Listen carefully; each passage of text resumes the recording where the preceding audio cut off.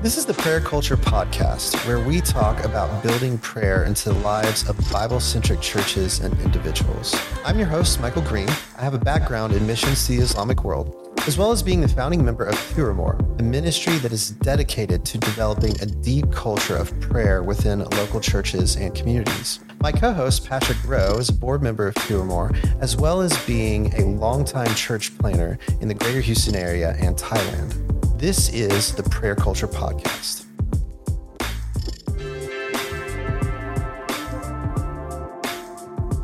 As a reminder, the Prayer Culture Podcast is a ministry of two or more, which is a crowd-funded ministry. So if you enjoy this content, please check out our website and giving page listed in the description. Also, when you have a second, hit the like and subscribe button. All right, guys, welcome back. You are hearing Patrick's voice first. Shocking. That's right. Here with Michael, of course, and our guest today, Duncan, our very, very dear friend and church planter and prayer warrior and disciple maker. And we're pumped that you're here, dude. Well, thank you. I'm glad to be here. First of all, just so that, we kind of know, but if you could just, viewers, listeners, let them know, like a bit about your journey in prayer, which is kind of your testimony, but if you could just let everybody know, like, where are you coming from? How'd you end up here on a prayer podcast? I don't know. Yeah, I'm just, someone threw headphones at me, and here I am. So tell us a bit about your prayer journey. Sure. So, I didn't grow up in the church at all, so prayer was a pretty just fascinating idea at all. I didn't think about prayer at all because I wasn't Christian, or I believed there was a God. And I remember thinking that maybe I could communicate with him even at a young age or something like that, but had no foundation or teaching to be able to truly understand that. And so I ended up giving my life to Jesus when I was 20 through all kinds of events that took place in my life. A demon-possessed girl, and my brother, my identical twin, actually gave his life to Jesus. And I had heard the gospel because I ended up going to a church service with one of my ex-girlfriends. And there was a guy who practiced Islam, and he came to this random church service that I ended up showing to. And, so a demon-possessed girl and a guy who practiced Islam led you to Christ. Yes. Yeah. Okay. Here we are. Here we are. Yes, thank you. I know this is... No, keep going. It's awesome. Keep going. And so when I heard this guy share the gospel, the presence of the Holy Spirit really just poured himself out on me. I felt him in a really tangible way, and I didn't have any kind of knowledge of what that was. I was just at a Montgomery Cowboy church, and I grew up in Magnolia out in the woods, and so I just really experienced the love of God and started crying, and my girlfriend and her family are looking at me strange, and I just really believed that Jesus was who he said he was. That was when I was 17, and so fast forward, demon-possessed girl and some other things, it took about 2 years to truly understand that repentance was a necessary part of following Jesus. And my brother was the one to really share that part of the message with me in a stronger way. And he's like, Duncan, I know you believe in Jesus, but you never actually gave your life to him and turned from your sin and started pursuing him. And so I had been waiting for some of my friends to actually tell me that I had known that they knew Jesus, but they were just too shy or too afraid to actually tell me the truth. And when my brother told me, the Holy Spirit agreed within me and was saying, no, he's right. You need to surrender your life and follow Jesus. Wow. And my brother had just really had this radical change in his life. It was his girlfriend, the one that was demon-possessed, and a lady ended up coming over and laying hands on her and commanded it to leave, and the girl goes completely back to normal after speaking in different voices and things. But so my brother was radically changed in that moment on, and he started reading the Bible every single day and journaling. And so I watched him go from this really angry person into someone who was just completely different. Didn't want to party, didn't want to drink, wasn't pursuing girls and the rest of the things, and I was confused. And so when he asked me or really told me that I needed to repent of my sins and follow Jesus, the model was, well, you spend time with Jesus every day. You read the Word, you journal. And fast forward a few years, I ended up going to Woods Edge Community Church in 2015, where Jeff Wells is the lead pastor there, and he is maybe just one of the cornerstone people that I know about spending time with Jesus in spring in the woodlands. Unhurried time with God. That's what he always calls it. Unhurried time with God. Yeah. He even wrote a book about it. Yeah. So if you want to read that, it's a good book. Yeah. And so they started a prayer service. They have a staff prayer service. He talks about spending time with God in an unhurried way. It's like his mantra. And so my brother modeled it pretty well. He was going to the church. I'm sure that's where he ended up hearing about spending unhurried time with God. And I just remember Jeff on stage one day preaching a sermon on just a regular Sunday morning, and he said, he starts saying, he's holding his Bible above his head, and he's beating pretty loud, and he's like, and if you want to survive, then you need to hang on to this book like you're dangling from a cliff by one hand, and you're going to fall 1,000 feet to your death. Wow. And I was like, yeah. I feel it. I want to do that. Yeah. And but I was still tempted by some of the things of my past, although God radically delivered me out of most of those things, out of sexual morality and alcoholism and a lot of those things. And so I was still tempted by those things. And so I understood what he was saying is if I don't connect with God in a meaningful and in a deep way, I'm going to go back into the world. And I need him. He's my support, and he's my foundation. And so I need to spend time with God. And so early on, I started spending time with God. I think it was either the first year or the second year I was a Christian. I ended up reading the Bible, and in a year I did one of those yearly plans and read the entire Bible, and was journaling and praying, and just it's been growing ever since in that particular way. Yeah. So, kind of, if there's a lot of things to say in between there, I think. But spending time with God has been a priority in my walk with Jesus that I have made since the very beginning, and it has not changed. Yeah. Even more so, it is just something that I long to do. It doesn't feel like a burden. Yeah. I think the love of Jesus is something that I just want to experience every single day, to get to know him and truly feel his affections for me. Yeah. And I found that if I ask him to show me, he's faithful to do so. Yeah, of course. And so it's something that I want to do. And I want other people to be able to experience that as well through prayer and spending time in an unhurried way with him. Yeah, that's great. Okay. So you are, one of the ways that the Lord has gifted you since you came to him, really gave your life to him, is he has gifted you as an evangelist. Mm-hmm. So evangelism is a huge part of your life, your walk with the Lord. You are very much an ambassador, okay? And just for anybody watching or listening, like, this isn't Duncan said, make sure you say these things about me. This isn't his bullet points, his intro paragraph. Okay, this is me. This is everybody who knows Duncan. You're an evangelist. So in your evangelism, how is prayer like an integral part of that? How is that woven into evangelism? Man, well, I think that the first thing that comes to my mind is I want to be filled with the power of God, and I want to be filled with the love of God in all things. 2 Corinthians 5:14 talks about how Paul talks about how Christ's love is now the thing that is compelling us. Yeah. And so even how I started earlier of spending time with God and wanting to feel his affections for me, I know that when I pray and I spend time with him and connect with him and my cup is overflowing, that it's kind of hard not to want to share that kind of love with somebody else. Yeah, yeah. It's true love. It's real hope that God has given me, and he wants to give it to everyone who's with me and around me. And so it's really just an overflow from spending time with him, for sure. And I think second, God through spending time with him in prayer gives us insight, maybe specific circumstances in people's lives that we can reach them in miraculous ways that we would not think of before. If you weren't stopping and listening. Yeah. Yeah.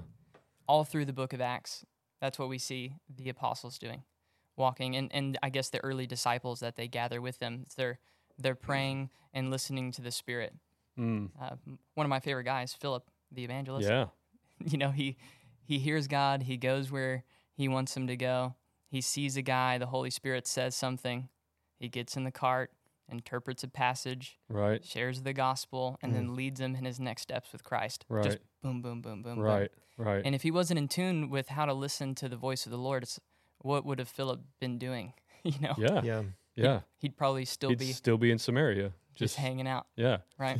Right. Yeah, which is incredible because, to your point, at the time, Philip was like an integral leader in the revival that was happening in Samaria. And it would not have occurred to him at all to leave.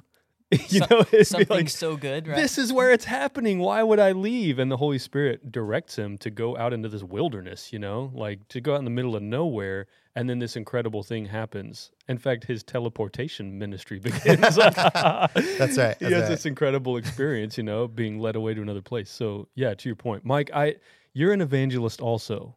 So I know you're just ready to jump in. Okay, I can feel it. So what are you thinking? What Duncan said, I'm a deeply practical person. So whenever I think about this, I'm like, okay, here's ways you can do it. Like, here's ways you can just do it. Yeah. And so, like, one is, and I've seen Duncan do this. I've heard ministries he's would do this too, is like using prayer as an icebreaker with people is just really helpful to like kind of loosen tensions. Yeah. A lot of times I'll use that as the intro to the person, and then they start opening up about stuff in their life, and then I bring the gospel into that. Yeah. So that's a way. Also, Duncan, what you said about insight that the Lord gives. So I have an example of somebody recently, and basically there's somebody that I have a relationship with, I've shared with. They have all the reason about the gospel, but they're Muslim, and they're in a tough spot community-wise, and they just can't really believe it yet.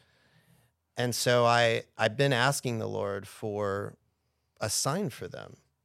And so the Lord gave me a word for them, and that was fairly specific. Like a word of knowledge? A word of knowledge. Okay.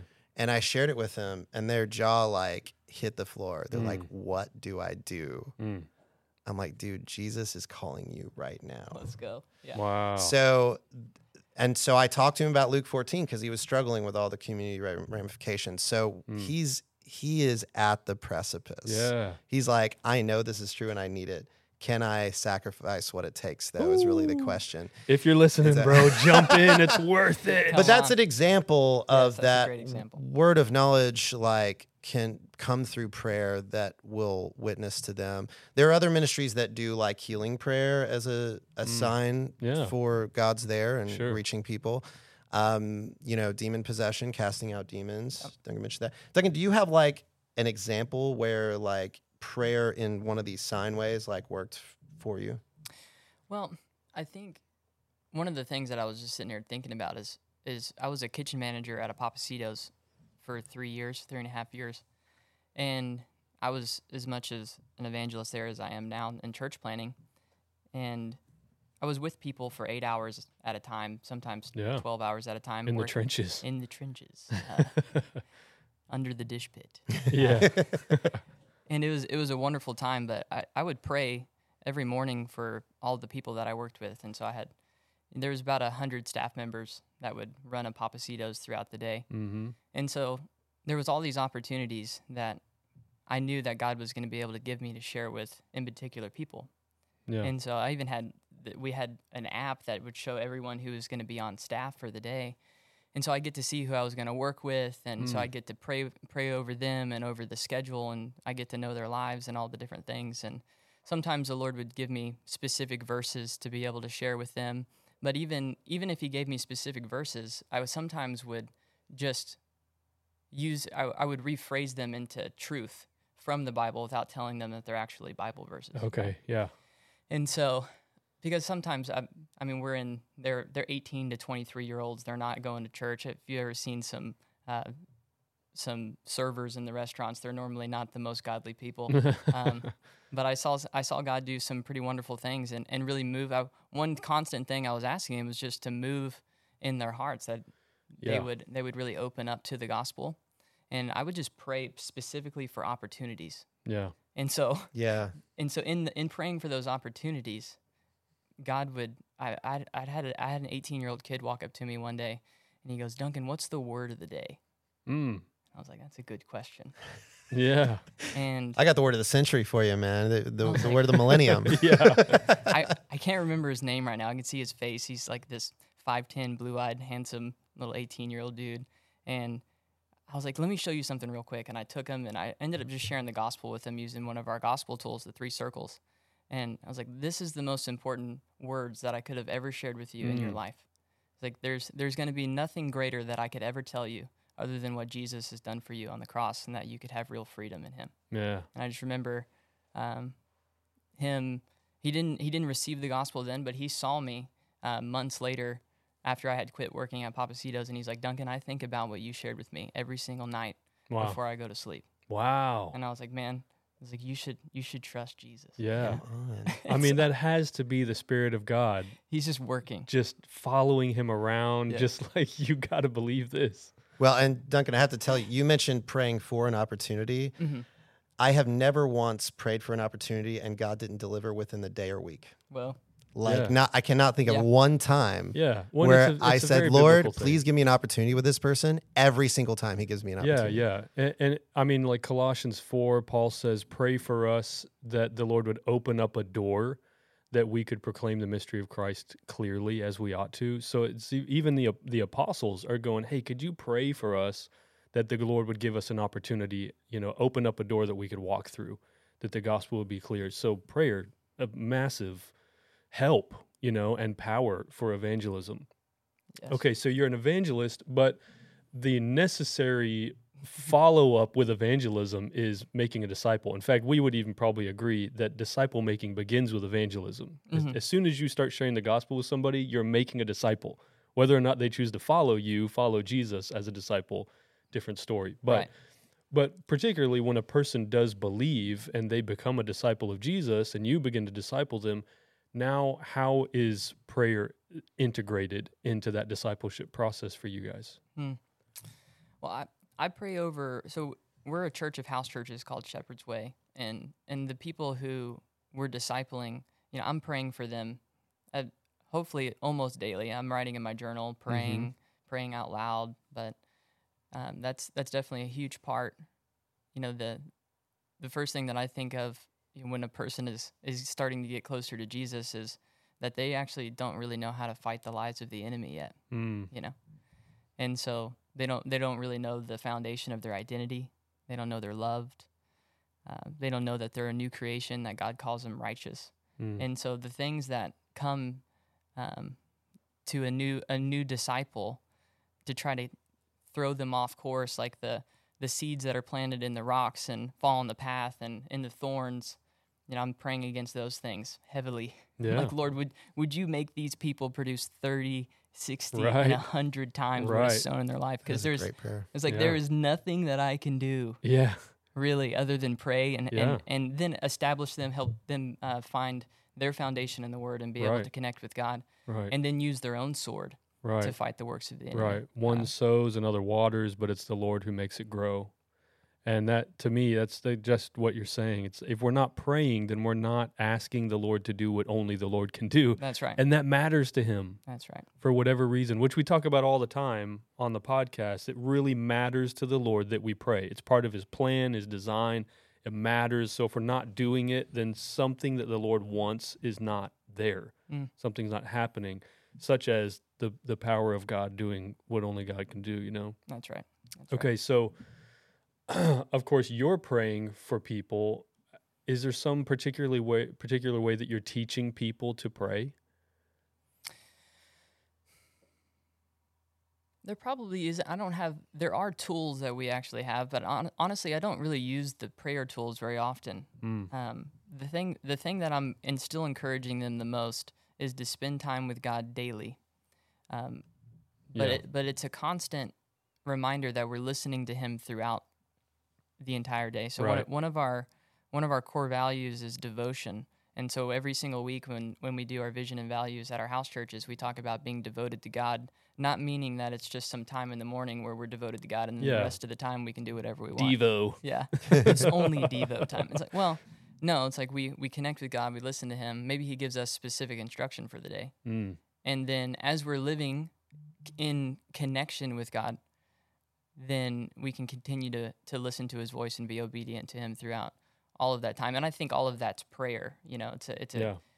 Pray constantly is what Paul tells us to do, right? Or pray without ceasing. Right. And so that's what I'm trying to model and teach them. And so actually one thing that I like to ask people just kind of on a spur of the moment is, hey, what is God teaching you right now? Mm-hmm. Yeah. I love that question. Yeah. Right now. So good. Right now. And if they don't have an answer for me, it's like, could you imagine if like one of my church planning pastors walked up to me and said, hey, Duncan, what is God teaching you right now? And I didn't have an answer. Yeah. It's like, that would be kind of awkward, I was like, but I'm not any better than you, right? It's like, just, I'm the just in a implication relationship with Jesus. You're probably just not listening very closely. Right. Because we have to assume, as you would teach any of your disciples, and we all would, you have to assume the Lord is always teaching, speaking, wanting to grow us. This is the will of God for you, your sanctification. That's right. That's what the scriptures say. So we have to assume he's always trying to teach and grow and lead.